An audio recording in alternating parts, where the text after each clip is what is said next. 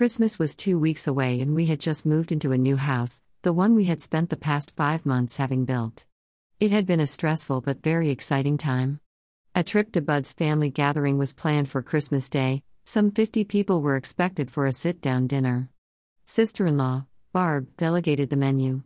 My assignment was corn. I am not a person who is happy to just heat cans of corn. It was Christmas, a special occasion, it needed to be special. After a bit of a hunt, I found the moving box with recipe books and started looking. A corn casserole seemed to be the best option, something to serve many, could be baked ahead, and was easily transported. The perfect solution was Paula Deen's corn casserole. 5 ingredients stirred together, poured into a casserole dish and baked for an hour, perfect. Bud and I had a leisurely Christmas morning and planned to leave mid-afternoon for the festivities. After mixing up a double batch of the casserole, it went into the oven to bake while we got ready.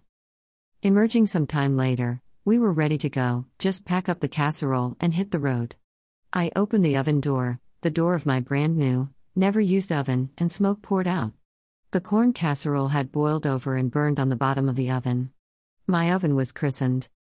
After clearing our smoke-filled house, cleaning up the mess, and reassessing the condition of the casserole, we finished baking it and were ready to go.